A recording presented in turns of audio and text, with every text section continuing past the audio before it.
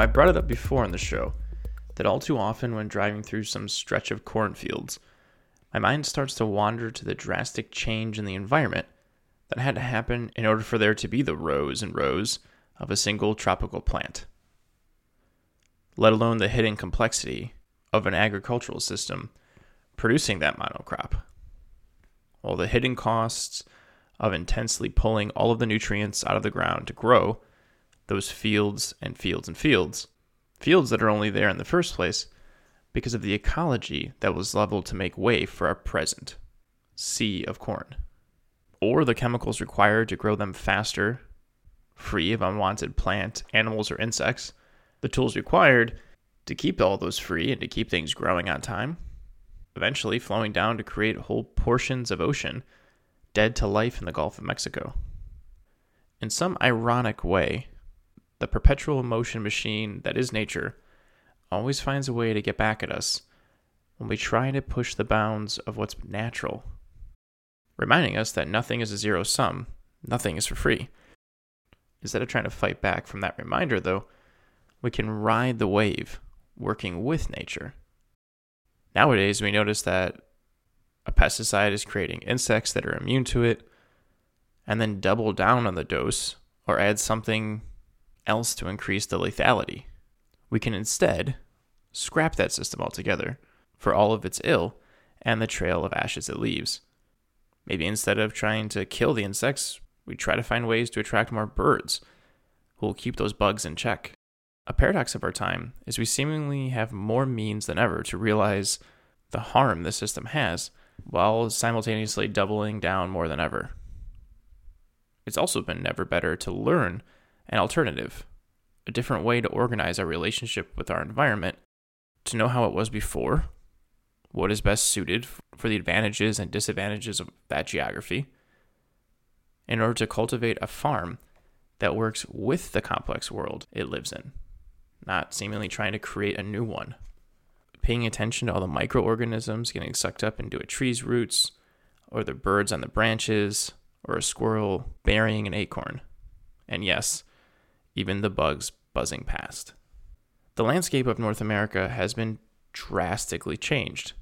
It's happened in the past couple hundred years, forcing all of the elk to flee to the mountains, the oceans of grasslands to vanish, with a massive continent-spanning oak savannas along with them.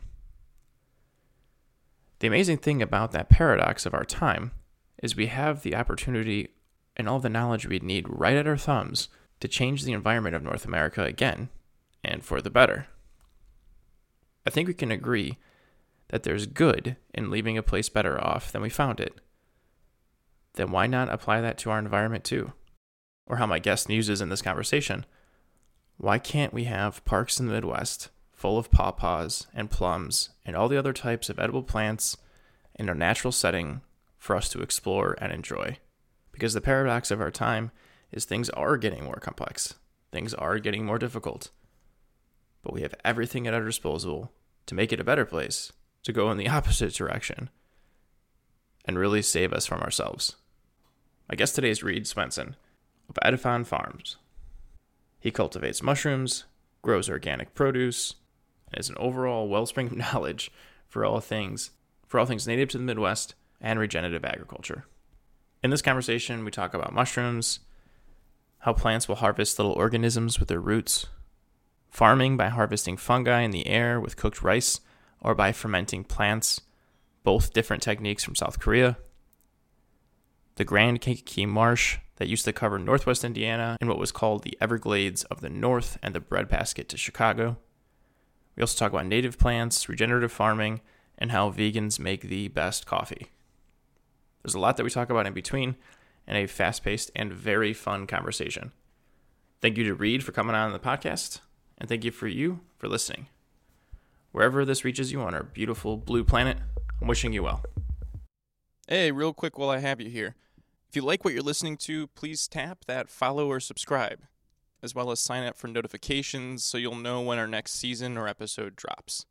Also, if you're curious to look at our catalog of all that we have to offer and some exciting things we have to come, please visit us at bandwidth.productions.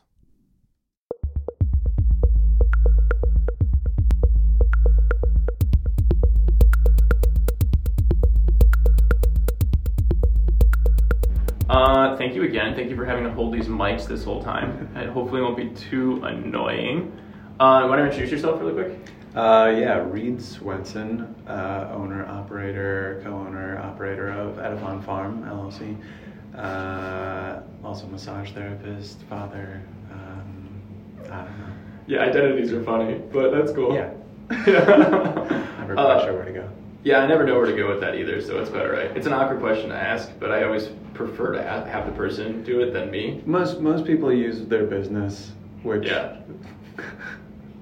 Yeah, I don't know. I feel like the more you develop a business, the more you can identify your identity with that, which is, I don't know, something I avoid. Yeah, I like how useless identities are. Yeah. Yeah. They can be mildly, they can be helpful for like if you are floundering in life. Yes. Yeah. Or just useful in chunking, I guess, in general. Yeah. So like these people are musicians, these people are this, these people are that. Definitely. But other than that, I feel like it kind of gets slippery really quick. Yeah, you want to avoid, well, at least I want to avoid, letting it become a box and keeping me from exploring other stuff, which is something that I like to do. Yeah, totally. It's also goofy too because I feel like things that are probably the most personal to you are the identities that you're least likely to say first. Yeah, I could see that for most people. Yeah, I guess at this point for myself, the things that I identify the most with are being a dad and growing food, and then also massage therapy is like the other thing that during the summer I'm mostly working with like food and farming, and then a couple days a month really I'm doing massage therapy. And with that balance, it's like anytime I go and do some body work, it's like, oh yeah, this really is something that I enjoy. I'm pretty good at this, and it's just a different vibe. Working one-on-one with people and long periods of time, being able to dig into like layers.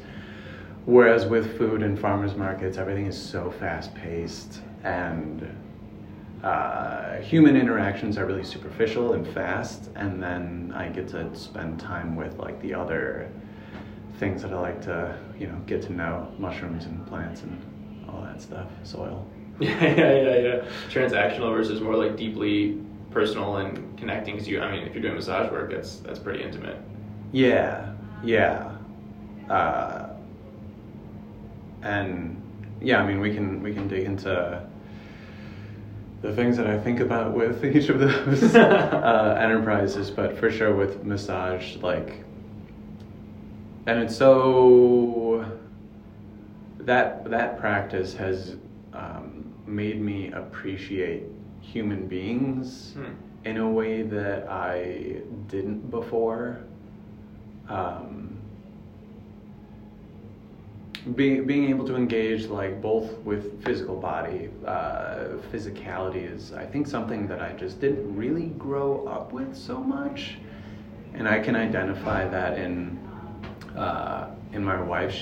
Her dad owned a gym. She was always in circus, physical activities were kind of what she did, whereas I played music and read books. So I had a certain level of detachment from the physical body, I think. And getting into massage was oh, I can actually appreciate all these different facets. And then with some people, they can be so removed from their physical body that you really need to engage on more of an energetic level, which is a whole new thing that, I remember watching Dragon Ball Z and stuff, and being oh man, energy and magic and stuff. I could imagine that, and it turns out that's, I haven't met anyone that can shoot a magic ball and blow up a city yet, but it's like that stuff is super real, and it can have such an impact.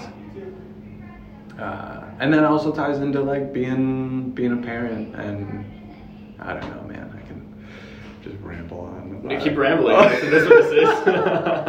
No, there's like fine lines between woo and reality, and I feel like the part that frustrates me a lot is that people tend to capitalize on the woo and detach it more from reality. But there definitely is something to energy. It just sounds very new age and wooey to say that, but I totally think there is. Yeah, and I think making distinctions about the different sort of types of energy is important.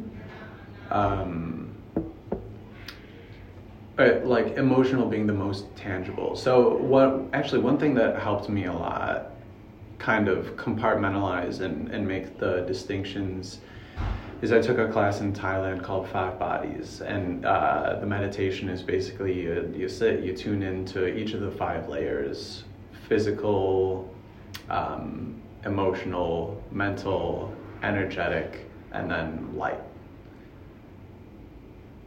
And really making the differentiation between all of those sort of layers. You can still think of emotional energy as energy, or you can think of the mental energy as energy. And then there's just like the qualities of, I don't know, energy. It starts to get a little bit muddled because we just don't have the right words for it. No. But yeah, you walk into a room, especially with kids, and you're pissed off, they react. And like they can identify that. It takes, I think, in my experience with my daughter, it's taken her a little while to start to be able to like put the words to it.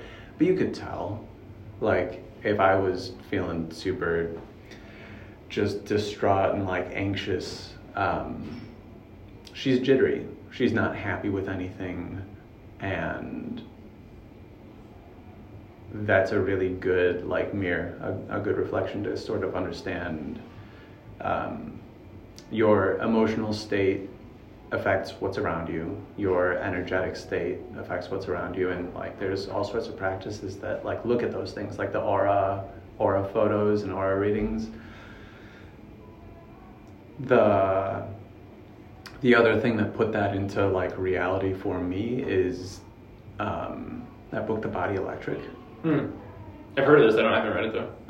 Robert Becker, I believe, is the guy. But it started off as trying to understand, like, you cut off a salamander's leg, it can regrow an entirely new leg. If I think in their sort of lookings, they weren't cutting off fingers of children, but if an infant, I believe it was like under a year old, lost a finger, they can regrow an entirely new finger. It was until like maybe 2.5, they'll regrow like most of a finger, and that sort of whatever it is, that vital energy starts to decrease, as we age. So his whole, the entire book is really about like understanding the bioelectricity and, magnetism, like these more subtle things and how they impact physiology. And also if it impacts us, it impacts the plants. Mm-hmm. And if a cell tower affects the birds, it's probably affecting us. Like anything that is alive is electrical, which I think we all sort of inherently understand, but thinking about it in those terms really changes the way that you can see how things operate. Yeah, I mean, we were talking, so to connect some of this together, we were talking about how both of us grew up playing music. Mm-hmm. And I mean, if you sing to a plant, it grows better.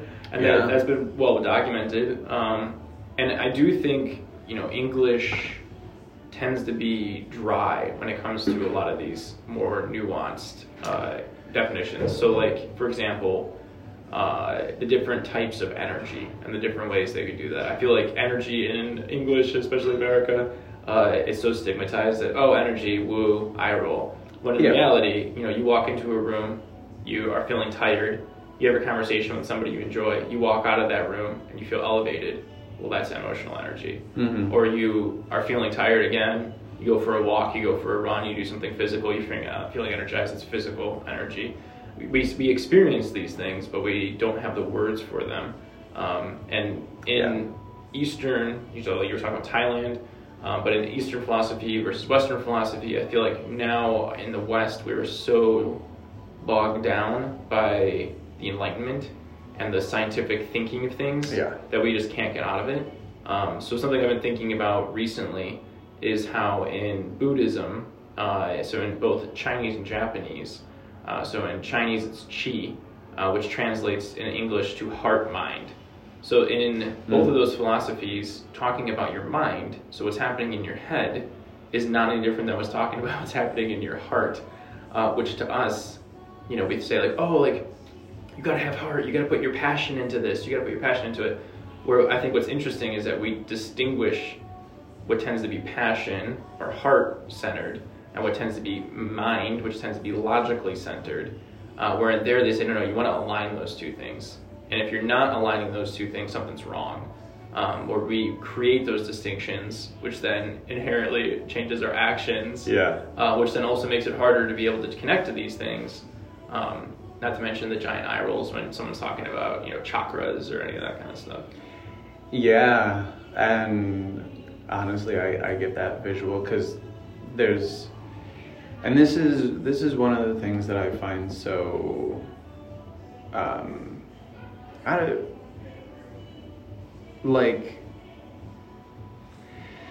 I get excited about new things, and there's like you've interviewed Jerry Pollack, and the first time that I had learned about structured water, it was like it like broke my brain, and I couldn't sleep for a day. It was just like so foundationally like novel and changing that, but you don't get that impact if you don't start with the foundation that we start with. So I really appreciate those things, and as far as like how to communicate those things and how to like change people's minds, or open people's minds to new perspectives.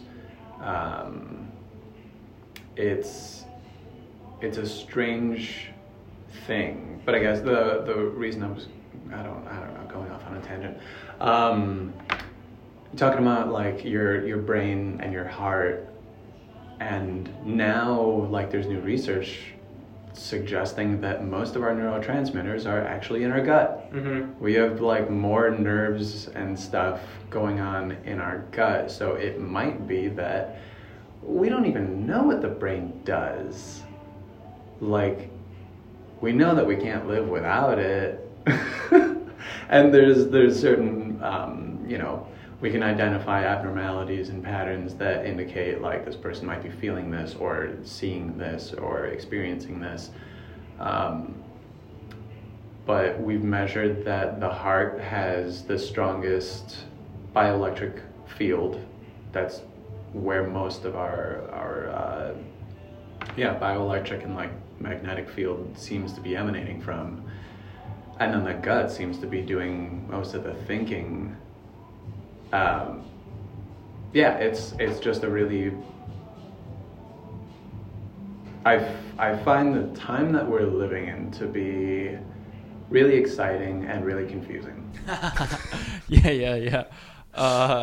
So much information. Well, it's too much. Yeah. So, some of the things to pivot off of what you're saying is Stephen Hawking has this phrase that he said that the 20th century was the century of information, and that the 21st century is going to be the century of complexity, which he really means is complexity science.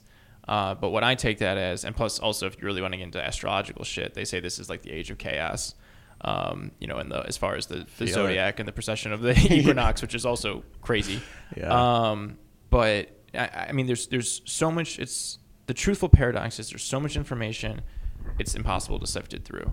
And the other thing too is, once again, going back to the whole enlightenment, I think what the scientific method has gotten us is really amazing ways to see if what the impact of little things that we're doing.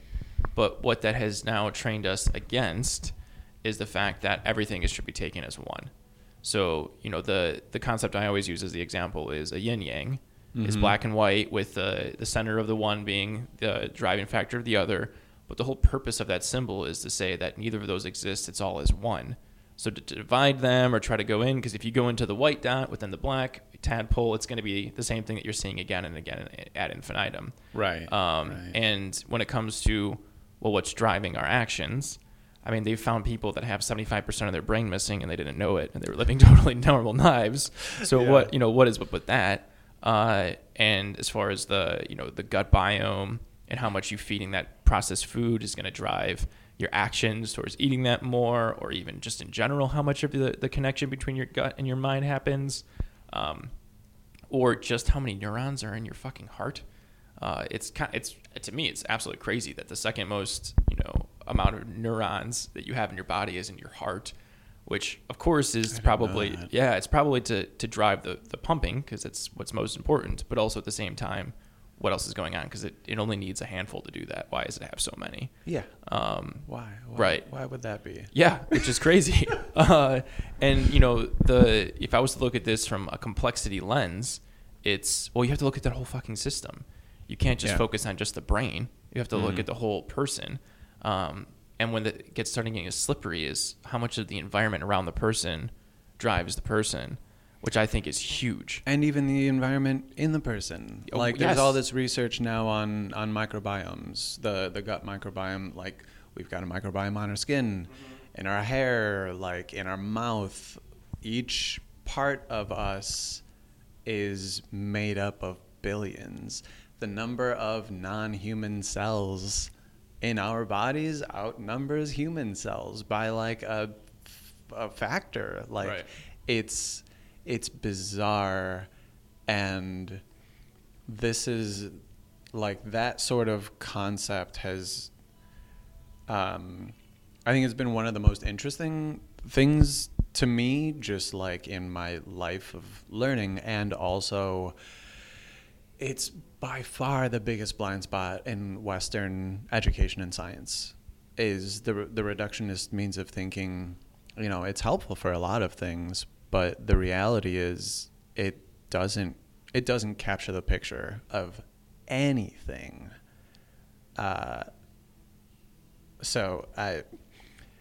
It's sort of, it reminds me of like quantum physics. Like, okay, we've got these big rules that apply to things, and it seems like it makes sense. But if we really start, the closer you look, the more it falls apart. And that's, it's something, it's a humbling thing, because I feel the same way with, learning about soil biology.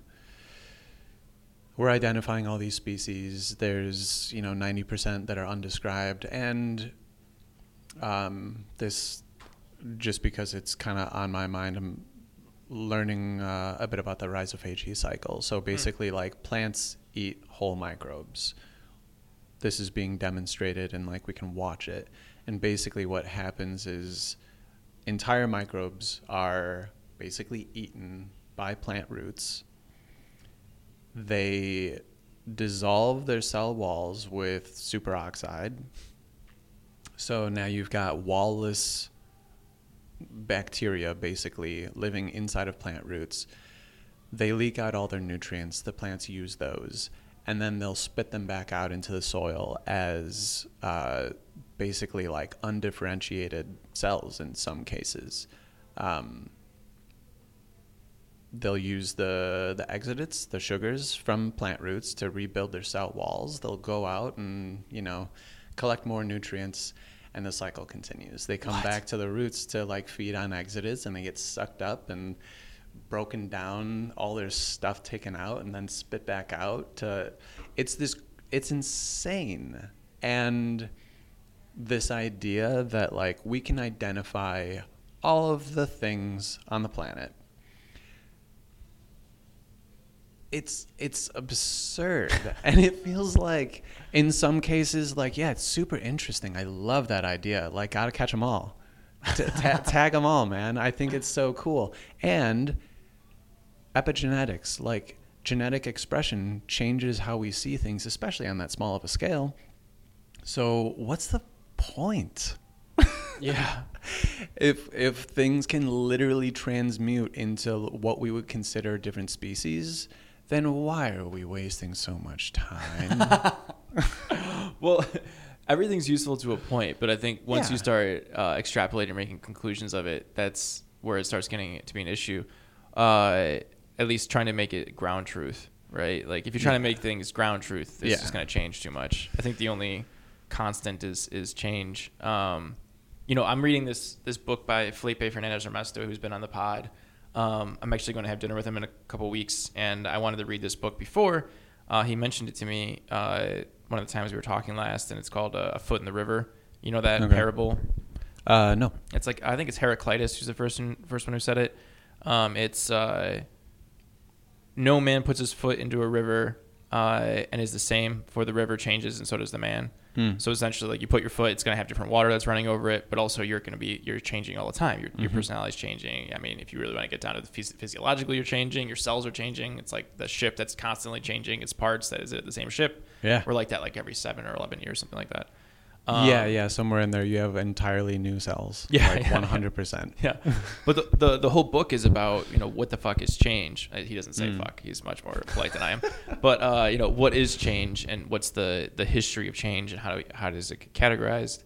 And what it's really making me think of is there's this philosopher called Lucretius who wrote On the Nature of Things, very influential into the entire scientific method, honestly. And really what he was doing at the time of like the turn of the century, pretty much year zero-ish, like around then, in Rome, when there was a huge rebirth of culture, he was really codifying a lot of the Epicureans of before him, and he was essentially documenting it in his time. So he gets credited for a lot of things, but he was mostly just retelling it, although it's pretty amazing. Sure. But one of the things he talks about is, one of the things is that the word atom comes from the Epicureans, and they actually say everything's broken down. If you keep going down and down and down, it's going to have atoms. Those atoms have a base set of elements. Those elements combined together create the world around us, which is insane that they were able to come to that conclusion. And then several hundred years later, almost 2 millennia later, they figure out, that's actually exactly how it works. Crazy. Insane. But what they say is that there's only two things, and there's matter and void. So there's a space between things, and then there are things.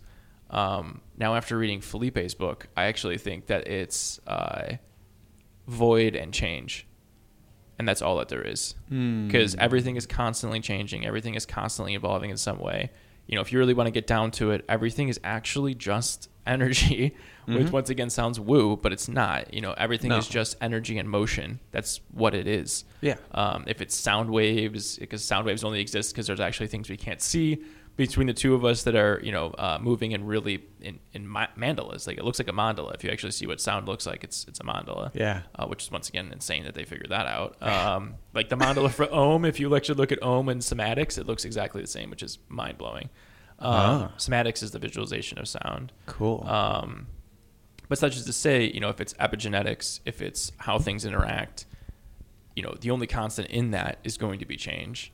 And the one thing in it, just like you were saying with quantum mechanics, we have this classical view of everything, or break things down to a smaller and smaller level, or even a bigger and bigger level. You realize, oh shit, we actually don't know anything. There's this whole other realm of things that we couldn't figure out.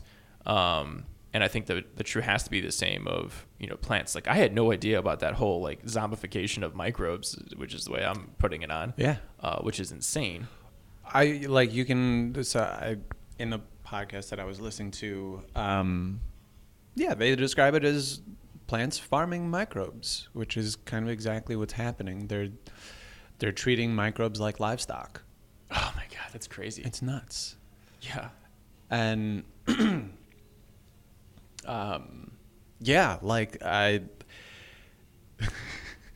and this goes to sort of my aversion to labels and identities too. And I feel like I'm always kind of picking on veganism. I appreciate the consideration and the ethic, but there are so many like holes. And I think the reality is, yeah, no one lives in a bubble. We all need other living things to live. Life begets life, and life depends on life. And maybe in, very special circumstances, life can arise from non-life, but like you're saying, it's just energy. That's really what life is. So yeah, plants eat other living things whole. Yeah, and then spit them out. I mean, the soil is an entire ecosystem where there's constant eating and death and birth. Even fermentation. I'm getting really into fermentation. Got a buddy at some of the markets, Restorative Roots, that does fantastic fermented things. But these are all, like, if we want to get turn back to food, like living things as close to living as possible is one way of increasing your vitality. And I think, yeah, because we deal with a lot of, I'm not really raising any, I think I just accidentally turned the microphone off. I turned it back on. No, it's okay. Okay. I think this is still good too, so yeah, that's fine. So we got another backup. All right. Yeah, we get a lot of support from the vegan community, selling a lot of mushrooms and vegetables, which I appreciate immensely. And I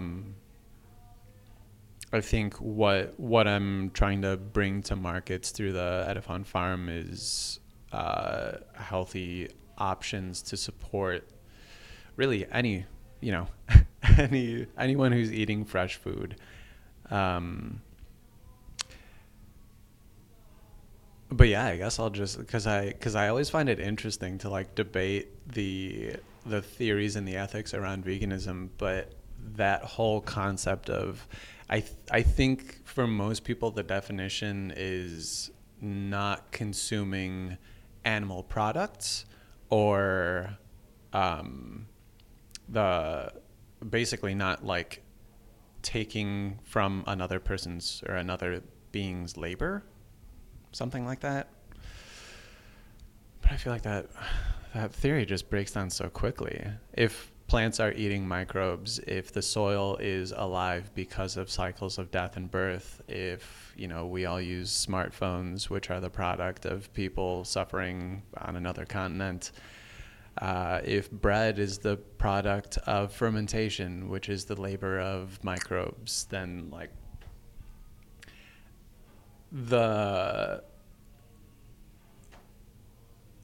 have you read Braiding Sweetgrass? No, but I have it in my list of books actually. It's great. I feel a little bit trite like referencing it, but it's such a good primer on what I would consider a lot of the ideals of like pre-Western cultures, indigenous American cultures.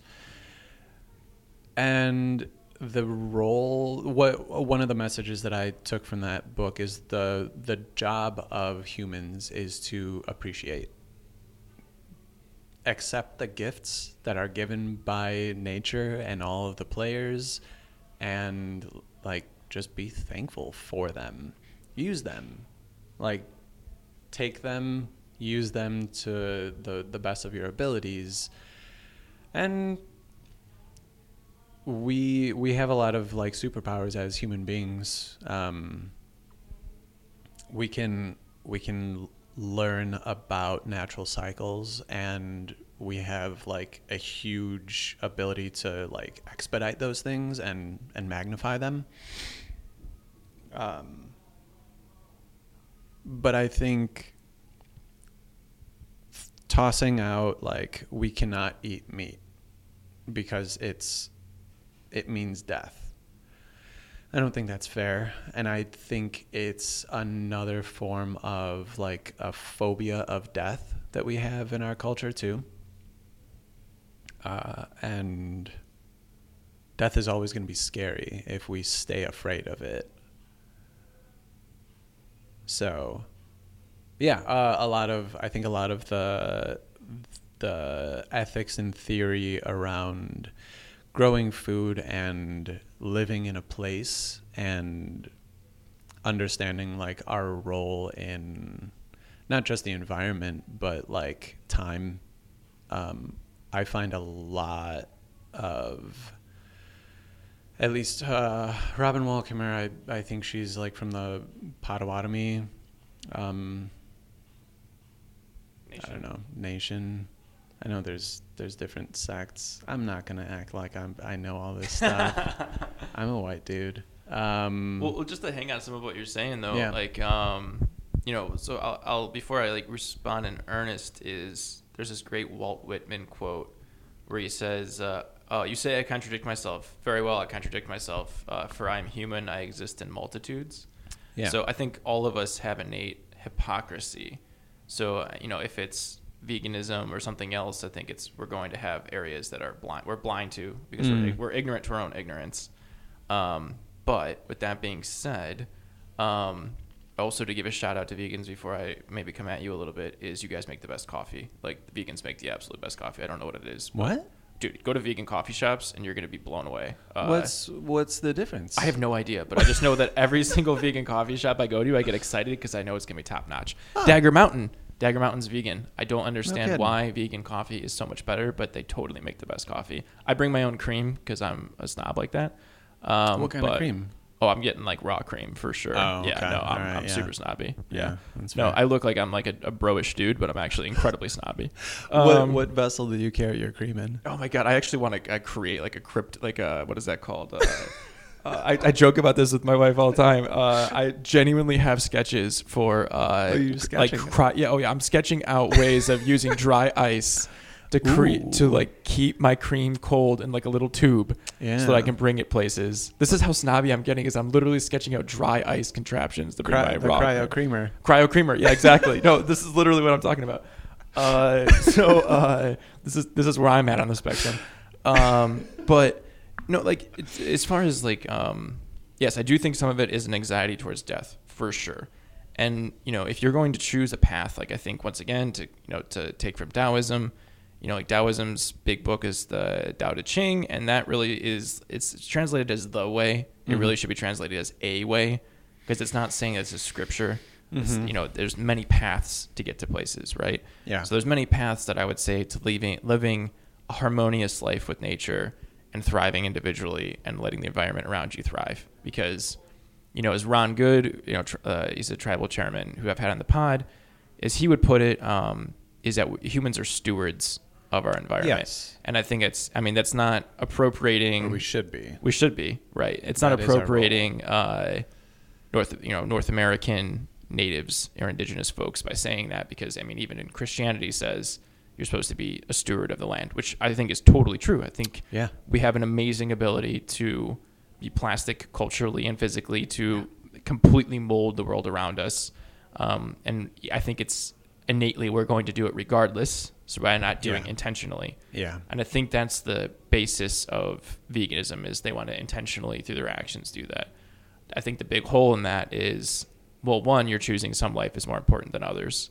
So because something is breathing, you're saying it's breathing in the way that we do it cardiovascularly. Right. Breathing with a heart and lungs. Right. You're saying it's more important than breathing with, chloroplasts,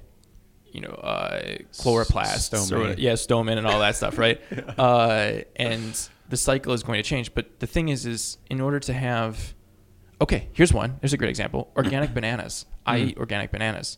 what I am tacitly knowing that when I choose organic bananas is that there's actually more chemicals and more environmental destruction in making organic bananas because they burn the forest and the jungle around them, and they constantly are shooting pesticides and chemicals around the organic farms so that the organic bananas can actually grow without being touched. So actually it is more destructive to have organic bananas than GMO bananas to the environment, right?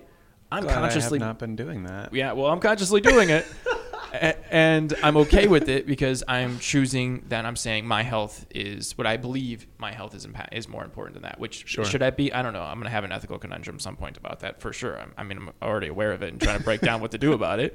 But I mean, if you want a vegan or an organic, farm and you want to be eating that, that's totally well and good. But there's still going to be, equipment that's going to go through. Yeah. And unless it's done via permaculture, you're going to be destroying field mice, and you're going to be really having a lot of destruction to it in order to do that. And then also, where is your protein coming from? Because proteins is most likely going to be more processed, which means more energy inputs. It's a complicated web where if you ate locally and ethically, or I guess ethics is a slippery slope here, but pasture raised beef, for example, is actually sequestering carbon. It's taking things out. It's fostering better soil production.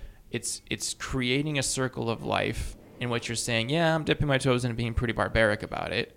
But the thing that I prefer, we used to not eat meat for a while, and the two things that I noticed after eating meat again was, one, I put on 20 pounds in like 4 months, like out of nowhere. And you look at me now, like, how could I be 20 pounds lighter? Oh, dude, I looked gaunt before, which is kind of funny to me.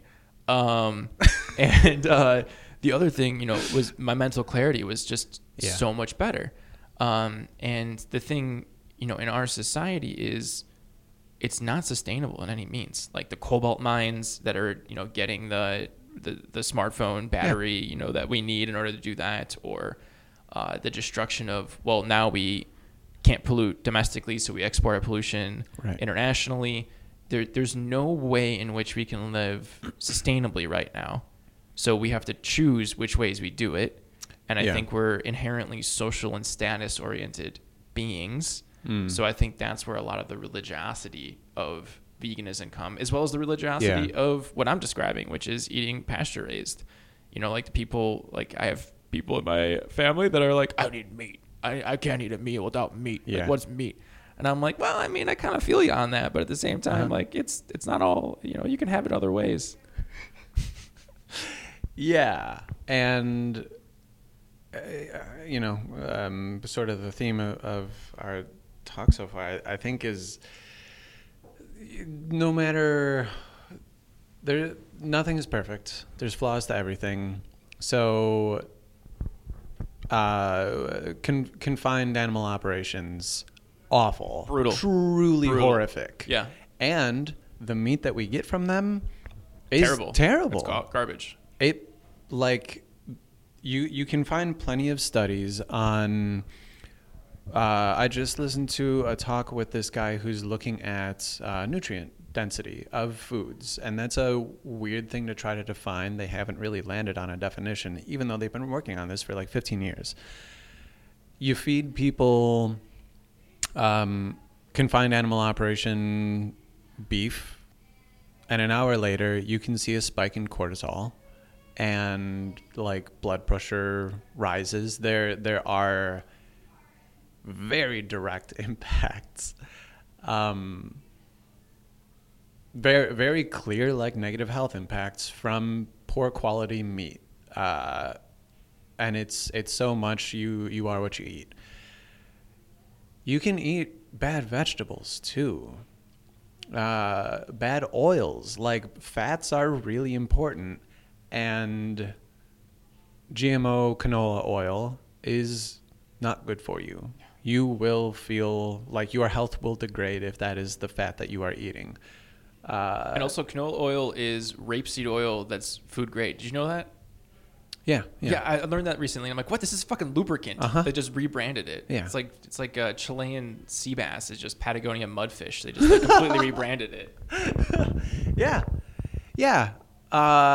And all of this, I mean, like, globalism is a miracle. We live in the most luxurious era, it seems, in human history.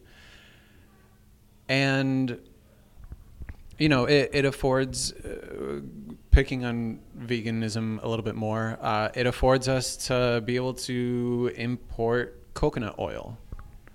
I love coconut oil. Coconut water, like all these exotic products, bananas, avocados, all these things that are really wonderful and can be really good for you. Moving them across the planet, incentivizing poor management practices causes environmental harm on like a pretty vast scale. So while globalism is like truly amazing, and I don't think that it's fair to say like, nope, can't do that anymore. We can't.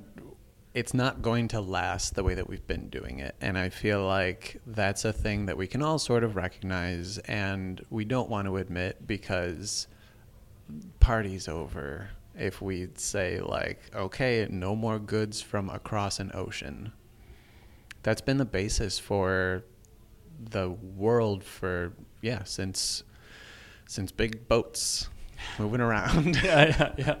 No, I think it's a inherent part of our faculties that humans want to stick their head in the sand if it means that everything has to change. Yeah. Because, I mean, most of the way that we eat is a domino. I mean, the soil health only has 50 more years left or whatever it is. Right. Or, I mean, like, I jokingly say this to people when I make a comment and I'm like, I'm probably the crunchiest person that you know, which is hilarious because I am well aware that I look like I'm like a 6'2" broy dude. Like I'm gonna play basketball listening to mumble rap we were just talking about. Right? Like that's totally how I look. I get that. But I'm actually probably the crunchiest person that most people know. Like where I will actually refuse and skip a meal if the only thing that's offered to me is conventionally raised animals or vegetables, because I also know I'm probably gonna get sick from it because so much of my diet doesn't have that. Like the other week we were visiting some family, I ate out some chicken fingers and I felt so horrible that I ended up vomiting because of the fact that I ate something from like a bar food, right? Which is just insane. Such as to say, you know, our environment around us from the global structure we are in is unsustainable. Yeah. But the second you start pulling at some of those foundations, the whole thing has to crumble. And then how can we reorient ourselves around this, which I think most people feel innately. And it feels like this precipice, this cliff that we're coming up against. So I feel like people are reaching more and more into these tribal manners. If it's, you know, I'm super into this sect of politics, or I'm super into this thing, and I'm just going to completely stick my head in the sand. Yeah. Because otherwise it's going to be just too much to handle. I mean, I feel like it is too much to handle. It is. Yeah, it is. It is. And that's, like a big part of the mission of the farm work that we're trying to do is basically offer like new solutions. Like, okay, we can't necessarily be importing all of our favorite things from around the world. Whether we like it or not, at some point, that's probably going to end, maybe in our lifetime, but I would bet a lot on the next generation. It just can't keep happening, or everything's gonna break, and that's gonna be like way worse. So the idea of in some of the markets, like I've been kind of known as the weird produce guy. And a big part of that, like I'm not trying to grow a lot of things that aren't or are so out of place that like they require a bunch of infrastructure or like weird inputs. That said, I would like to start growing ginger and turmeric. I think that'd be cool. But like fermentation, I think, is one of those solutions. Identifying weird or, more or less unknown food crops that are either local or can come from sort of analogous climate zones. So like here in Northwest Indiana, we are really similar to certain areas of Eastern Europe. So as far as like looking for new foods, or basically it's about developing more of a local culture. I think that is the solution. And it doesn't have to be like, oh no, our life is going to get worse. Like, okay, maybe we don't get to have mangoes, but hey, guess what? We've got pawpaws. Like, they're amazing. And most of the people living here in Indiana have not heard of the Indiana banana, which is bonkers. It just, I think, yeah, there's, I don't like institutions. So like the government, capitalism, like all these big umbrella things, they're in a lot of ways, I guess I'm kind of conspiracy theory-ish, but the reality is a lot of those things are true and based on like actual things that happened. There's a great documentary called Seed, The Untold Story, and they talk about, I think it was specifically India, and I believe it was Monsanto. Oh, is this the one where you can't harvest the seeds? They actually don't have the rights to the seeds that plants produce. That's part of it, but essentially the practice was Green Revolution, go to these rural areas that have been, subsistence farming. They weren't killing it, but like they were fine. Offer them new seeds. These are improved varieties. They're going to do way better. Okay, sure. We'll buy those. Mind you, these people have been, developing their own fertility programs, keeping their own seeds. So they've got local genetics that they've been working. Replace them with GMO seeds or, first generation hybrids, whatever, things that aren't native to that area. These things require fertilizers now, so you got to buy our fertilizers. Harvest time comes around. Those seeds, if you decide to replant them, if you are allowed to replant them, they will not produce the same plant that you just grew, because they're either like F1 hybrids or they're GMOs, and they simply will not germinate. That's part of the tinkering. So part of the practice also was like they would buy all of their seed stock, these subsistence farmers. So like, you guys don't need that stuff anymore. We'll give you a couple bucks for all your seed. The next year rolls around, like, ooh, that was really expensive to buy all that fertilizer and those new seeds, and now they're not working, but we don't have any of our seeds. So what we would do was go to our neighbor to, share seeds. That's what we've done for hundreds of years. Oh no, they went to our neighbor's farm too. So these companies went around and basically dismantled the entire agricultural system in, 5 years. Those things happen in all sorts of aspects. I was just listening to a really interesting podcast on like baby food. How did we feed children before Gerber? We did. We figured it out. Kids are really capable of things. How did women give birth before hospitals? They just did. It's because we're capable. And a lot of the institutions and systems, I think the primary goal has been to convince us that we are not capable and that we prioritize convenience over true power and freedom. And that's been the real success of the American government, is convincing people that we value freedom over everything, and we simply don't. It's all a ruse to trick us into kind of becoming like, the worker bee consumer little robots. Go to work, get your money. You need money to buy that stuff. And you definitely want that stuff. You really, really want it.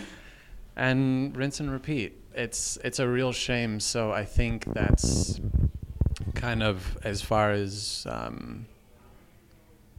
having a kid getting older, sort of trying to figure out what is it that you want your impact or your like work to be about. For me, that's been a big one, is sort of understanding the pitfalls that we've been duped into and like what are viable options. I think local culture and local food are needed. Yeah, no, 100%. In a big way. Yeah.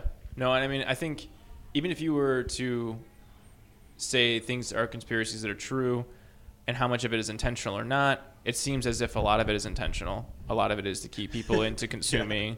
And the thing that I would say is I think it's a natural function of institutions to perpetuate themselves. They're going to want to keep going. So if it's Monsanto going in and selling seeds, they're going to want to perpetuate that economy for themselves. Yeah. If they, intentionally or unintentionally are screwing over the people there, I think that you can even take the morality or intentionality out of it and say that they're going to want to keep going.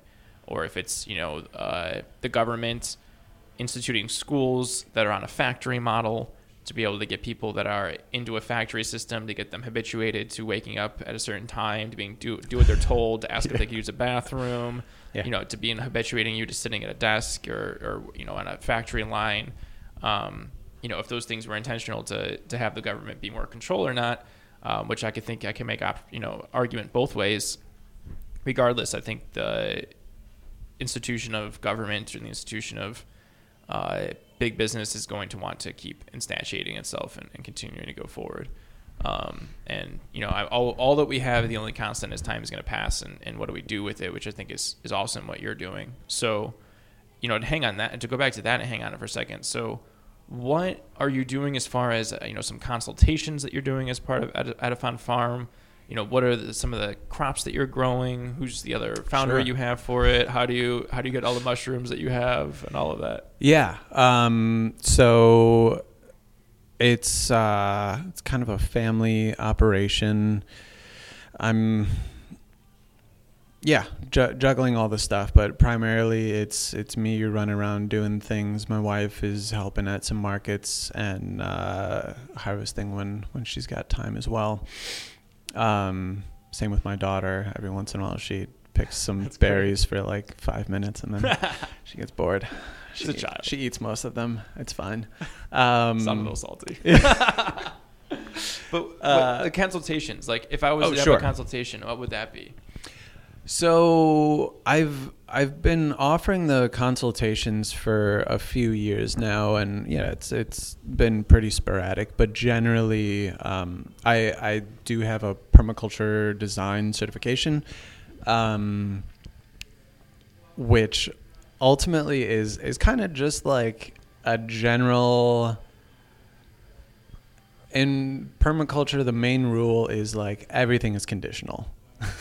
So I've worked with a couple people in Chicago, and generally how I'll go about that is like, well, what do you want? Do you want to sort of reduce your carbon footprint? Do you have dietary restrictions and you want to figure out how to make that like easier on yourself? Do you want to grow more of your own food? And that can be anywhere from like setting up a garden in a yard or on a balcony, setting up like a microgreens situation on a kitchen table or in a closet, growing mushrooms indoors. Like the consultation is sort of, I spent a long time doing a little bit of all of these things. So, if anyone's curious about a thing that they've seen on the internet, like there's a good chance I've tried it. And just skipping some of the headache, but ultimately, a lot of the consultation stuff has been setting up some gardens or just generally talking about how can you start taking some of your own like food and nutrition into your own hands. That's pretty cool. How would you define permaculture?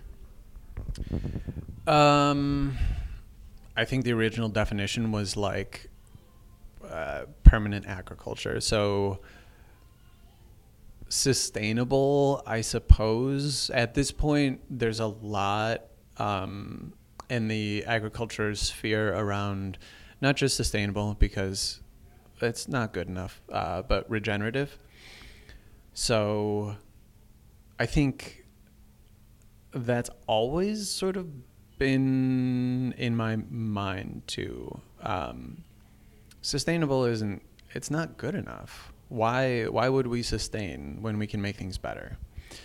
So permaculture for me at this point is basically figuring out how to provide more of your own resources in the place and in the time that you live, with an eye towards the future. Not just your own future, but your kids and your neighbors' kids and the trees that maybe haven't been planted yet. All of these things. And that's another tip from mostly like the braiding sweetgrass, but I think it's amongst a lot of different indigenous cultures, is like thinking 7 generations ahead. If you're not thinking that far ahead, then we just have a really strong tendency to think in very immediate terms. And yeah, you're gonna like run into a problem at some point, and if you haven't thought ahead, then either you're gonna suffer or your kids or your grandkids. Yeah, most companies think in quarters, which is maddening. Right. I like Mark Shepard a lot, and Yeah. he talks about regenerative agriculture, which is great. Leaving something better than the way that it was before. Yeah. Which I think is really, really fascinating. And there's so much room for it. Yeah. I think the other like big focus for me in thinking about permaculture is like what resources do you have available in your general environment, and a lot of that needs to be funneled into soil organic matter, because ultimately, like, when we first moved into our property, it was a big lawn, and I think something like 15 years prior, it had been pasture for sheep. I sent some of that. I sent a couple cores in for sampling, and our organic matter was at like 1.2% or something. Good agricultural soil. I think if you're buying like farmland, you should be shooting for like between 3 and 5%. But if you start digging into like regenerative farms that are really, really managing their soil and producing like a shitload of food, they're getting up towards 10%. At a large scale. Like, there's other issues as far as environmental pollution and degradation, but if we're concerned about carbon sequestration, the soil is where that needs to go, because that's where it came out of. There's other sources. Burning fossil fuels has added a lot, but it's been losing all of that from the soil. The Dust Bowl of the, what, I don't know, 1900s, like 1910 or something. Yeah, I'm bad at history, 20s, whatever. The prairies, I think it's estimated that soil organic matter was in the like 10 to 15% range. And we turned that all into dust, which means basically zero. We lost all of that carbon that basically holds what one of the permaculture, the teacher that I got my certification from, his analogy for like all these different elements of the soil, the organic matter and the carbon is like your hard drive. that's sort of the basis on which you can build all the other stuff. If you don't have carbon, you've got nowhere for the other like minerals and nutrients to bind to hold on. Everything is just going to wash out. It's carbon structures that are sticky and will hold on to both water and nutrients and minerals. So once that's gone, now you're really addicted to water-soluble nutrients. Whereas if you've got a huge bank of carbon, you don't need to add a lot of fertility because there's microbes that are living off of that carbon. Like we talked about, those things are literally getting eaten whole. That carbon stores water. It stores huge amounts of nitrogen that get released in the spring from the thaw and dying microbes, and lightning that fixes atmospheric nitrogen. Like this, the crazy thing with permaculture is like, oh, all of these things can work, and I don't need Dow. I don't need Monsanto. Why do we think that we need these companies? It's absurd. Another thing that I've gotten really into, which is like the primary focus of the fertility on the farm, is Korean natural farming, and the offshoot, which is, I've always pronounced it Jadam. Korean natural farming is, the gist of it, from my understanding, is it's fungal based. So you're sort of there's a couple different things, but it's a lot more delicate. It's super beautiful. One of the strategies is basically using like partially cooked rice, set that in a breathable box out in a healthy forest, and culture microbes from that. There's a couple steps of expanding that stuff out, but basically you're catching indigenous microorganisms and using those to bring back to your farm to revitalize the soil ecosystem. Wow. Mark Shepard talks about that too, actually, where if you're it's becoming really big. Yeah, well, he does it in a different way, where it's if you're planting black walnuts or oaks or American chestnuts, to go to a place where they are growing wild, and scoop up even just a handful of soil, put that in the hole, and then put the plant, the tree on top of it, that the microbes that are going to be in there are actually going to create and harvest in that realm. Yeah. But I haven't heard of it in this rice way. That's amazing. Keep going. Yeah, so the Korean natural farming, and it's become really big in like Hawaii. There's a guy, Chris Trump, who I believe he started in like a macadamia nut orchard. So it works particularly well for perennial crops and tree crops. And that was sort of written and codified by Master Cho. His son made Jadam, which I've also seen people describe this on the internet. Korean natural farming is like a symphony. Jadam is like garage rock. So where Korean natural farming, everything generally is going to end up smelling good. You can consume a lot of the inputs. Jadam is just putrefaction. Basically everything smells awful. But it's bacterial dominated, which annual plants, vegetables, a lot of fruits, they're annuals, and they tend to do better in a bacterially dominated soil. They want fast growth, and they don't necessarily need like woody growth. So like the most basic one that I use is I've got some comfrey plants. You grab some grass, some comfrey leaves, shove it in a bucket with some water, maybe a little bit of sea salt, maybe a little bit of like good compost or soil, and just cover that, let it anaerobically ferment for, I don't know, a couple of weeks, a month, and it smells awful, but it's just straight liquefied fermented plant matter. So, which then you can use as fertilizer, I take it? Right. Oh, that's fascinating. So Jadam also has some microbial inputs, but for the most part, the way that I understand it is Jadam is really strong for nutrition. They've got some, like, I have not gotten very into the pest control element, but they've got solutions for like tons of different diseases and pests, and it's all, a lot of it is fermentation and like very specific nutrients.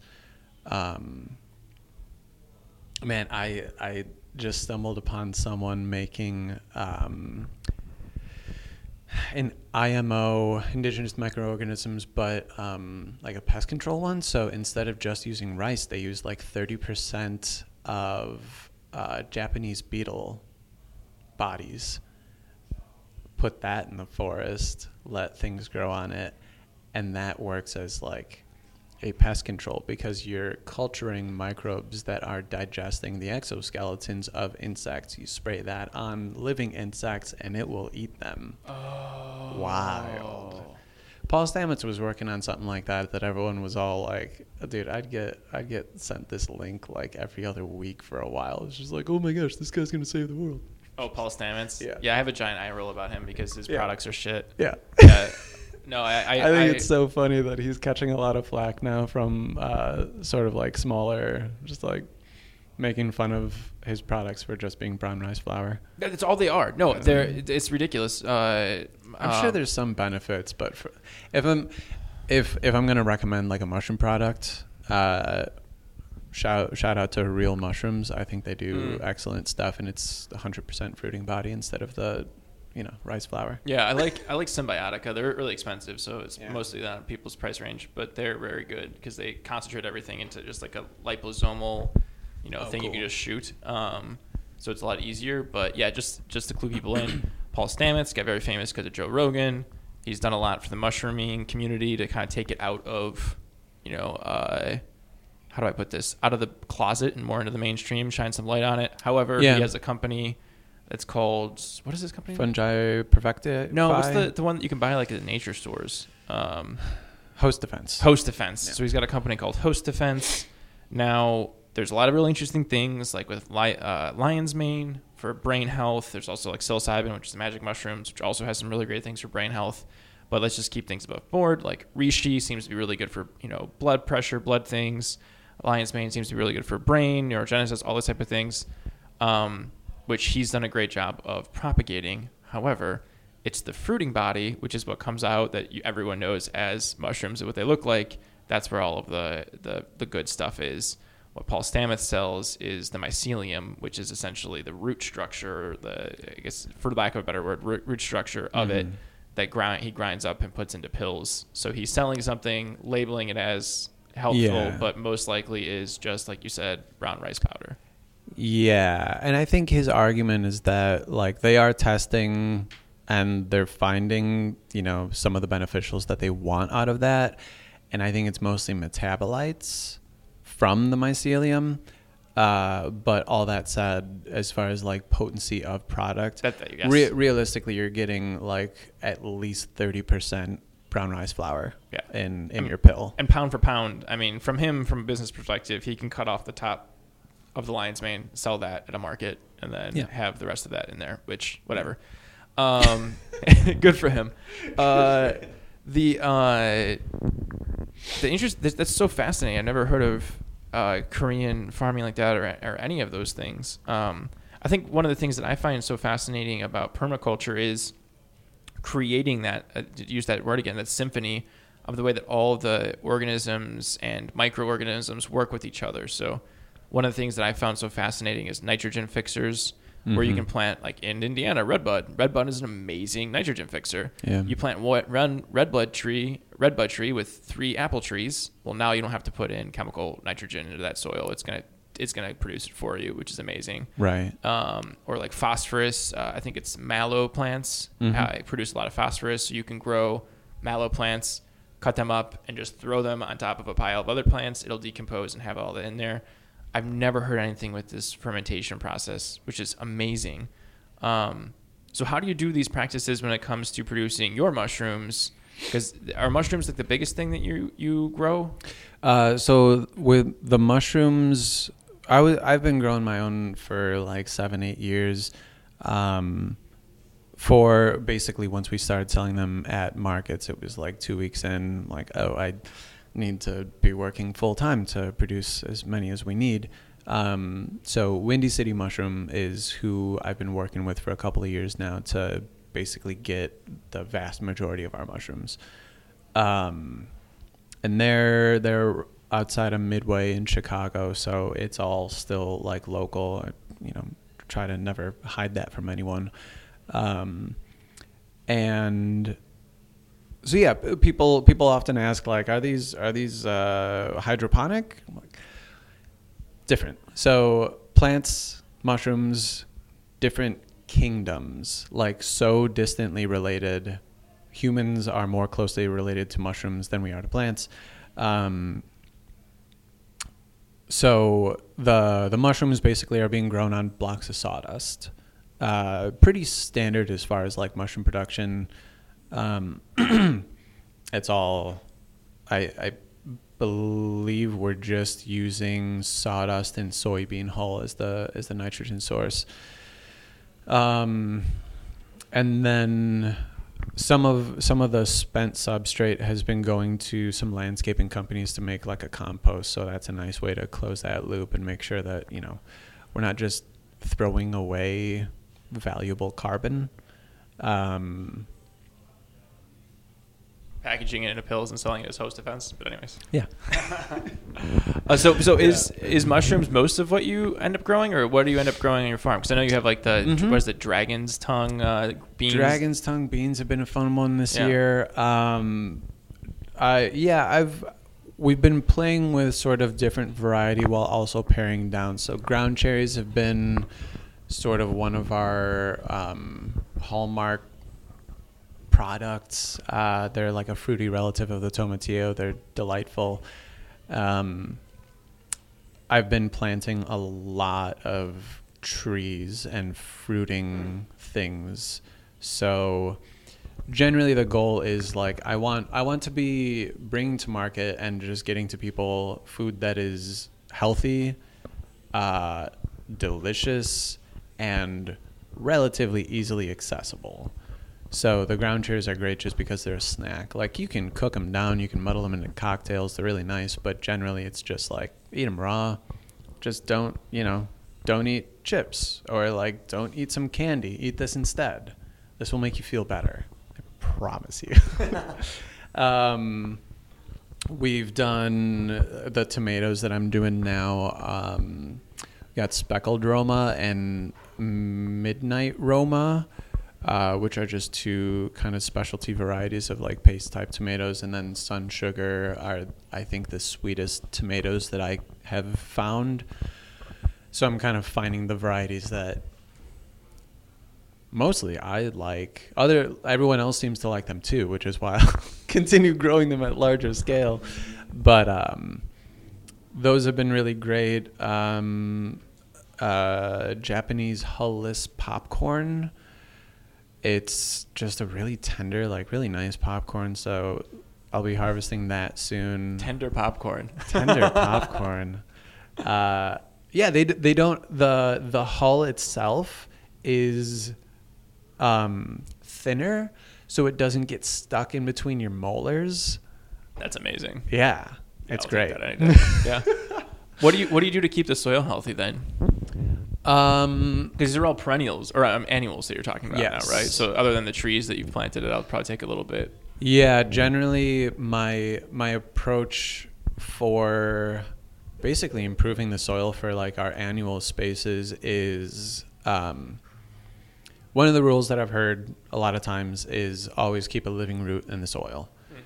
Plants, their primary job is to turn sunlight into sugar, and a healthy plant will be pumping 50% plus of its sugars into soil. That equals carbon in the soil. So having something always living is one of the main strategies. Mulching a lot. Wait, so how does that mean for like a tomato plant? Like, do you just plant it around other perennials? So yeah, it's always a balance, and this is kind of the permaculture thing too, is figuring out like what is good for the environment and good for the future, but will also accomplish your goals and give you a yield. None of this stuff is worthwhile if you don't get something out of it for yourself. That's just basic human greed. You got to take care of yourself. So, while most of this stuff is growing, like I've tried companion planting a lot, and some of them work, some of them are a pain in the ass. With tomatoes, I've got basil, marigolds sometimes, some flowers along the bottom, but yeah, a bed is basically tomatoes. Once those are done, I'll cover crop. So for the winter, I'll be planting mostly rye. That'll actually survive the winter, and come spring, that'll start growing really strong. Basically, you've just got plants living, growing, protecting the soil, keeping a functioning, cycling ecosystem in the soil, which again just means that you're not losing stuff. So like there's flushes of nitrogen in the spring when everything thaws and things start decomposing. If you don't have microbes and plants absorbing those things, they join the water, and then you get runoff. Yeah. So for the spring, I've found it really helpful to do that, and then basically I'll terminate with, I'll mow it and cover it with a tarp for a couple of weeks.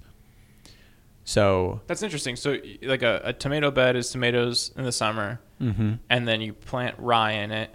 You let that go, and then in the spring you let it go for a little bit longer. Then once it's no longer a frost, you'll cover it up. And then when you take it off again, does that rye just start popping up again, or do you replant it? With tarping, like there's very specific strategies, and like you can find research articles on this stuff, but you can use clear plastic, and that's referred to as solarizing. So if you've got a couple of hot, sunny days, put clear plastic, like used greenhouse plastic, that'll basically cook everything on top.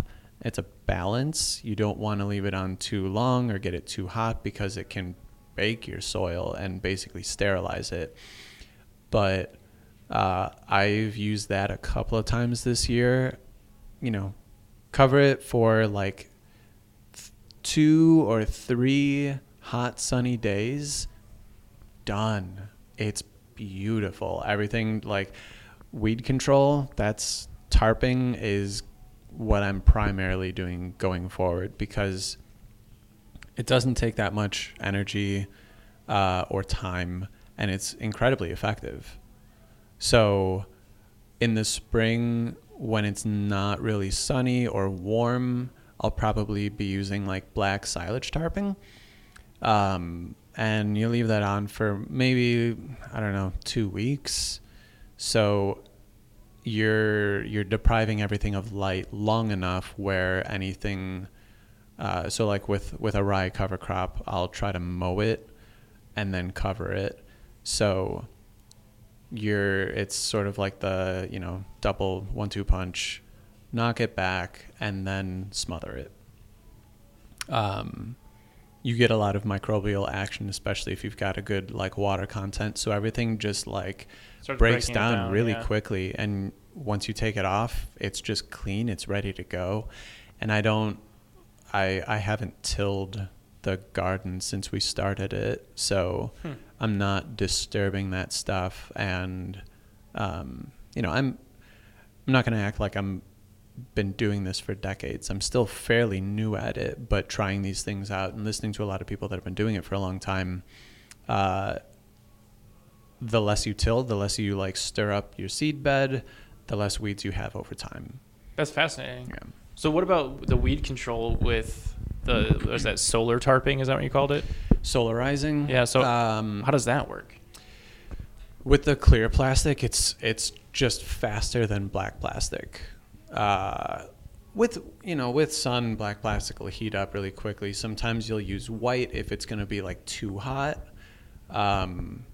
But yeah, it's amazing, man. I had one area, one bed in particular that I had peas going in early this spring, and I hadn't staked them up. I was just like, they'll support themselves, and that was dumb. But the beds, I've got a bunch of wood chips and cardboard usually, but that gets out of control too. So I finally was just ready to call it quits on that bed. Went through, chopped it. I didn't do anything to the paths, and then I covered it with this clear plastic, weighted down the corners and some of the edges so that you don't get wind coming through. And yeah, it was, I think 3 days later, I pulled it off, and the weeds in the paths, they looked like, they almost look like they'd been sprayed with herbicide. Everything is just like dry and crispy. And some of those things, if I had left it on for another day, I think I would have actually killed basically everything. But some of those things did recover because all their resources had not been expended or cooked. So there was still some juice left in the roots. And some of them bounced back, but it saved me a bunch of time. Yeah, that's fascinating. So you just essentially are just cooking it. Yeah. And drying it all out, and then this way you don't have to put any effort into pulling them or chemicalizing them. Right. And then that just breaks all of those nutrients back down. Right. And then it probably even wouldn't cook any of the seeds too then, right? To make it. Yeah, I looked into one study of the solarizing, and you get really high rates of denaturing of weed seeds, at least at, in the top 2 centimeters, which is where most of your germinating seeds are coming from anyway. So you'll reach, like I said, on a good 80-degree day with full sun and not a lot of wind, it can get up to 120 on the soil surface there, which is, more than enough to start potentially even eliminating fungal pathogens and stuff too. So it's a tool. You can overdo it, leaving a clear tarp on the ground for 2 weeks. You're gonna have, at least where we are, cooked clay, an entire section of pottery. Yeah. Oh my God. Yeah. No. Working in the soil around here is just, I grew up in Illinois, not too far from here, but it's not what's here. No. Illinois, just they raped all of the soil, where here it's still such thick clay. Having to dig anything out of my yard takes so much effort. Oh my God. And we live in a really interesting area as far as, glacier history. Mm-hmm. I think Illinois, southern Illinois is still pretty interesting topographically, but for the most part, that was prairie. It's flat. Up here, my understanding is we're at sort of the tail end of where glaciers reached. So there's pockets of sand. We live in kind of a moraine area, so there's these neat little hills and places where glaciers probably settled and then melted before actually scraping everything off. So the hill that we're on, solid clay, the densest clay that I've ever experienced. Yeah. 20 minutes south, pure sand. Yeah. Well, a lot of that has to do with the fact that Lake Michigan was still underwater, pretty much to where we are now was still water until not that long ago. Okay. Yeah. So that's always that, that big hill, if you're going on Campbell towards the lake, mm-hmm. That actually is pretty much where it stopped. Okay. So it used to be water, and then the water actually receded to be where Lake Michigan is now. Gotcha. It's super interesting. Of both the glaciers didn't really get farther south than here, and then when they did, it was mostly water, and then all of that got filled in from Oak Savanna, which then was managed. So you have this incredibly thick clay area, which is fascinating. The Grand Kankakee Marsh. I haven't checked that out yet. Are you familiar with that history here? No, not at all. So this we watched this PBS documentary on the Grand Kankakee Marsh. it was this whole area from sort of like the southern edge of Michigan, following the Kankakee River over to, I think it ended in like Moni, Illinois. But they called it like the Everglades of the North. Apparently, this area is what generated the wealth of Chicago. Like, absurd levels of abundance, from like duck and like waterfowl to, just like all sorts of fishing resources. And so where I live is sort of on this lip, and from a topographical perspective, you can see we're right on the edge of a watershed that drains north into Lake Michigan, and south of us would have been into the Kankakee Marsh. Huge wetland area, comparable to the Everglades, but it was like late 1800s, early 1900s. Basically, it was like, there's a lot of mosquitoes out here, and we've pretty much hunted all the ducks. So the idea was dredge the Kankakee River into one straight line, blow up all the dams, drain all the lakes, and just decimated this, like, one of the most vital ecosystems in the Midwest. Wow. Like, west of us, prairies, oak savannas.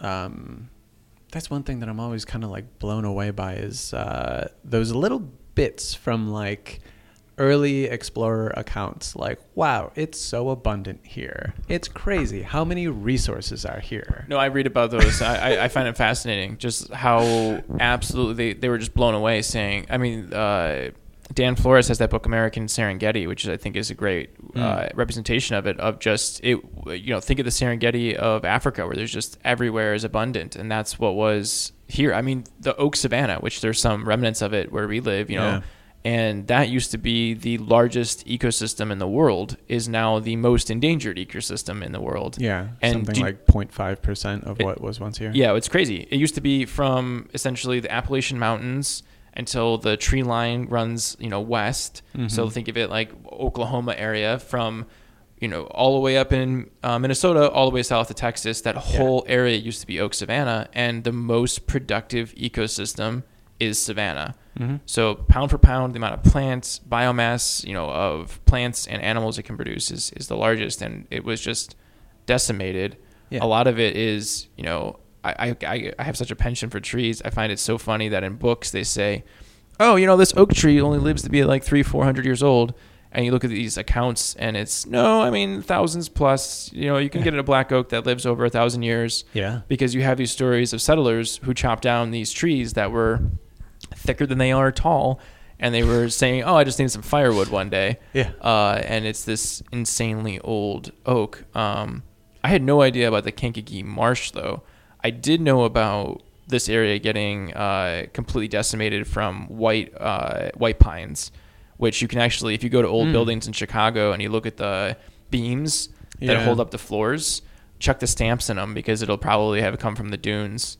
So like the Indiana Dunes used to be, the whole area that is up against the lakeshore is now oak and beech. Yeah. It used to just be white pines, really? Massive white pines. But they were able to fell it and then drag over water to Chicago all of the pines, and that's what built the first skyscrapers, were the white pines from the dunes. Crazy. Because they were just, and once again, like if you look at the accounts of what they were, the pictures and all that, you can't find a white pine that's that big anymore.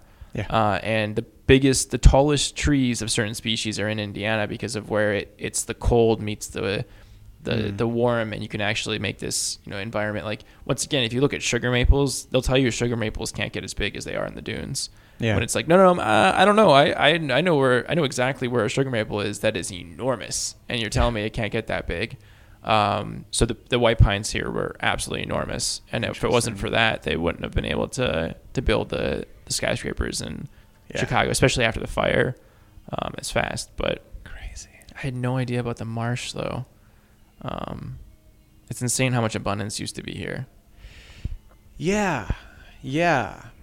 And I think it's an important thing to like try to remember and just keep in perspective, like what we've traded.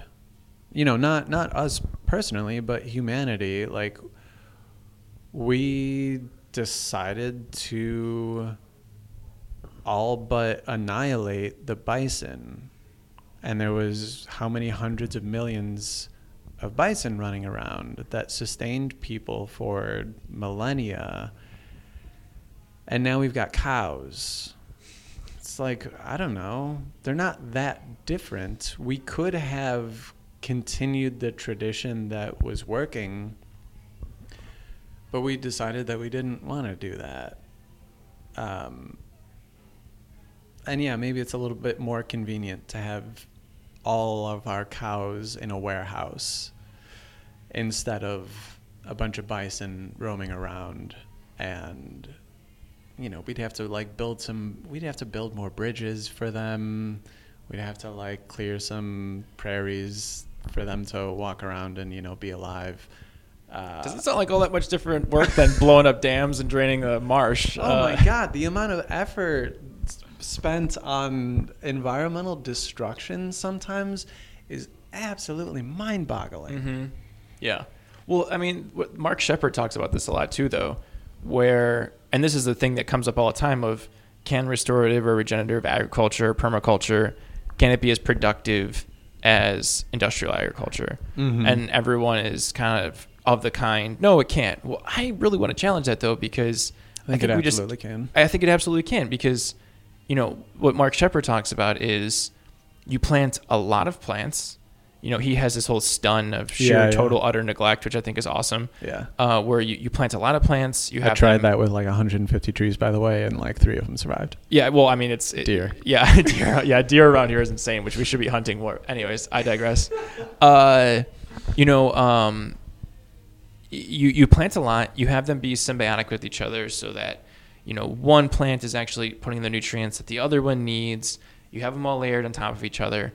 And the thing that you get with industrial agriculture is it's solid inputs in, solid inputs out, and you can scale it. I think the big thing is that you can easily and understandably scale it, where with permaculture, you have to copy it.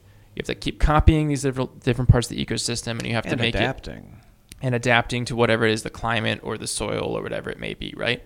But the thing that Mark Shepard says is a bad year comes through. And there's actually a really great video of somebody going to his farm where they show up to his farm and it was a huge deluge of rain. And he's in southern Wisconsin. Farms all around him that were covering soybeans or corn all got washed out and completely flooded, and they have to replant. Yeah. You get to Mark Shepard's farm, he's laughing, he's having a good time. He's not laughing because other people are in dismay. He's just laughing because he's having a good time of it. Yeah. And his soil just sucked up all that water, and now that's in his, you know, springs that are going to be popping up. And, you know, what it ends up meaning is, you know, maybe there is too much water one year and certain crops aren't going to grow that much and not going to have that great of a yield. But you have so many other crops that make up for it. You end up balance. You're still about the same. Bonds. Right, exactly. So diversify, exactly.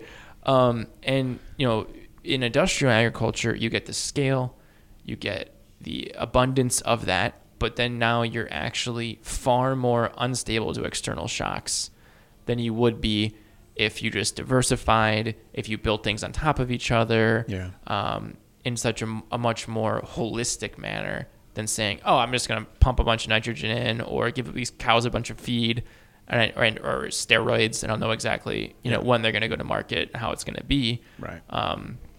Not thinking about all the trade-offs that you're doing in order to actually make that possible. Yeah. It's a weird, cruxy time. It feels, I don't know. It's a weird, like I've heard from adults many times that, you know, people older, I'm an adult. Your father. Yeah, like people always have this existential anxiety, like, oh my gosh, we're in a precarious situation globally, and you know things are so bad. But it does feel like a particularly cruxy time where things are going to change soon in ways that we can't necessarily predict. And I think that a lot of the good lessons from older cultures, mostly, I think of indigenous American cultures, the bits and pieces that I've gleaned as far as like theory and philosophy, but also permaculture, agroforestry, like larger scale systems. The biggest problem is that we have such a sense of immediacy. Planting an agroforestry system is something that, a nut tree won't necessarily produce. If you're growing from seed, you're looking at 15 years maybe. Capitalism in America doesn't have time for that, which is a problem because that's not that long of a time. But I think the solution is layering those things. So we need to have a little bit more leniency. We need to have a little bit more patience and the trust in ourselves and these systems that we can bring back chestnut trees, like as an example. That's a thing that we need to do, and there's organizations that are working on that. But that's important for food sovereignty. Because elderberries, hazelnuts, even walnuts, like we can grow all of these things, and we've got native species that will grow here, but we haven't done it because it's too long of an investment time. The ROI isn't good. Can't handle it. So we import everything from Europe? Okay. COVID happens. Oh no, we can't get all this stuff anymore. So yeah, it's thinking, I think, taking some of those ideals and traditions and just like inspirations from indigenous American cultures that clearly were doing some things right. Clearly they also had problems, but managing 200 million bison and growing fruit trees that, like, there's mentions of mangoes growing in this area. We have no idea like what those things are because they're gone now. There's all sorts of food crops that we probably had in this bioregion that don't exist anymore because we stopped stewarding them. So like there's potential. We don't necessarily get the things that people in, Thailand or Australia get. They've got different plants. They've got a different climate. That's fine.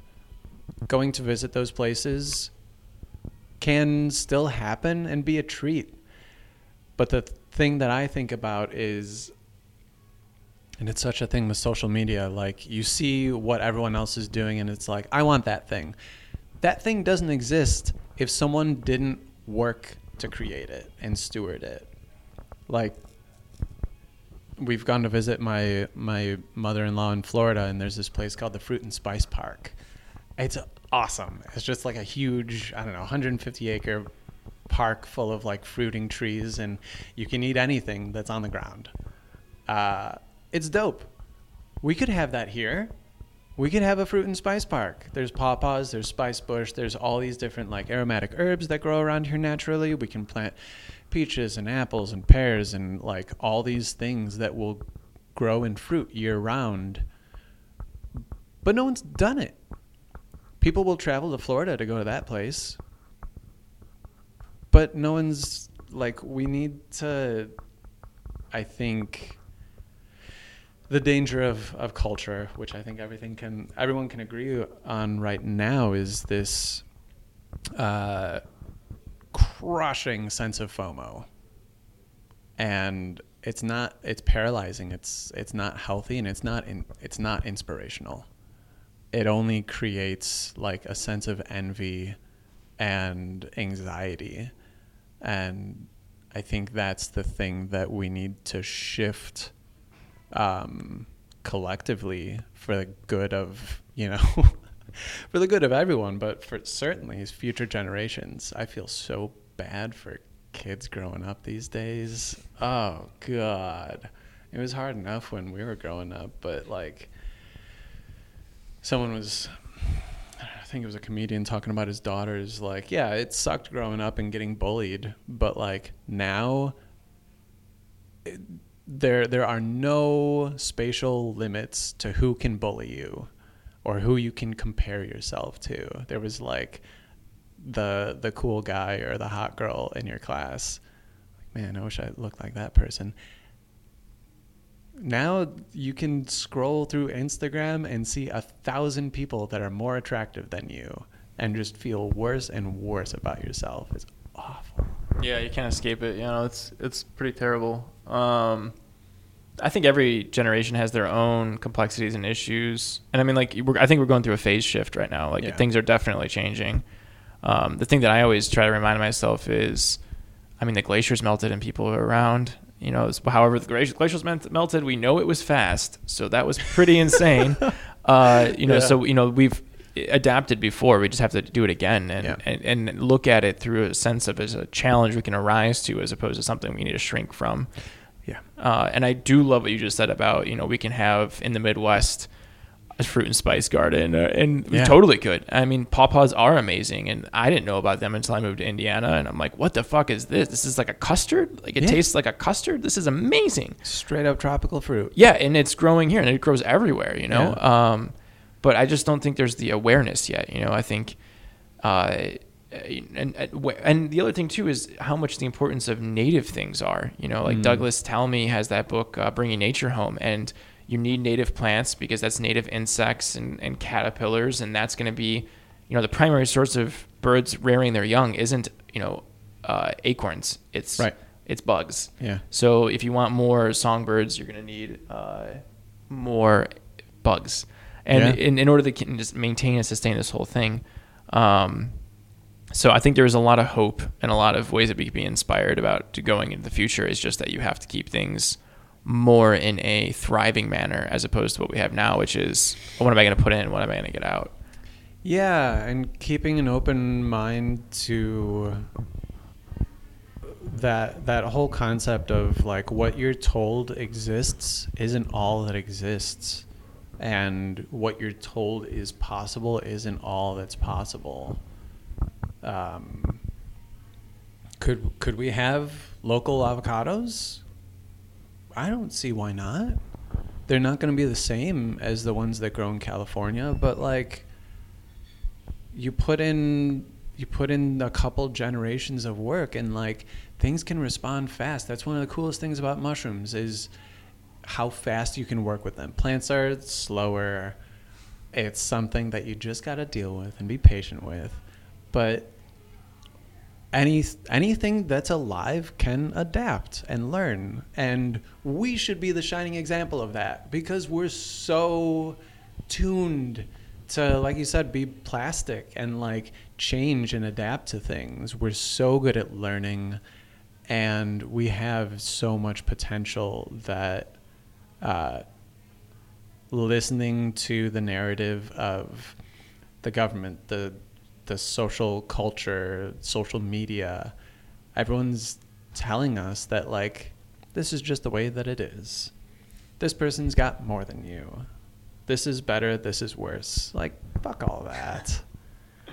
Yeah, and I mean, once again, Mark Shepard, he says in there of, you can in a few generations potentially have coffee that grows in southern Wisconsin, and you can have coffee plants that are here, or you're talking about chestnuts. The government's answer to chestnut blight was let's cut down all the chestnuts, which I don't think most people realize. The chestnut trees were called the eastern sequoias. They were enormous, enormous, enormous trees. And sometimes you'll see at parks still the fossilized, petrified trunks of these things, and it's enormous. And how big they were, they used to be everywhere. It was the most dominant tree east of the Mississippi. Yeah. We just decided to cut them down as opposed to saying, well, let's see which ones survive, because the ones survive probably are immune to chestnut blight. Yeah. But I mean, I think this is a great inspirational place that we can cut it off. I mean, this was awesome to chat. This was really informative, especially the microbiome and the zombie microbes that the plants are eating. That's wild. Is there anything you want to say before we cut it off? I don't know. I have so many opinions, and none of them are right. Yeah, I don't know. Just like being more appreciative of what we've got, and not being so averse to discomfort and work, and yeah, if we wanna like create a better future, and ultimately the world that we want to like see and live in, and for our kids to live in, then we need to work on it. And man, I could talk for hours about like my theories on parenting and stuff, but like that's parenting. And for non-parents, like being there for kids is the most important thing that you can do, because you're gonna die and no one's gonna care. You'll be forgotten, and the kids are the next ones. Mm-hmm. And if we don't instill the values that we want to see in the world, then they'll just adopt whatever the fuck is floating around. And right now it's all garbage. Most of it, yeah. I feel very strongly about just like treating people better, treating plants and your environment and the soil better, the air, the water, like all of this stuff is important. And in my opinion, we put too much emphasis on the well-being of human beings and not enough on children and non-human beings. Yeah, they're more important than us. Yeah, I even think human beings don't get enough of their mentality even considered in a sense of being. But yeah, for sure. This was fun, though. We should do this again. Great way to end it. Thanks for having me. For sure. I'm going to end it here. Yeah.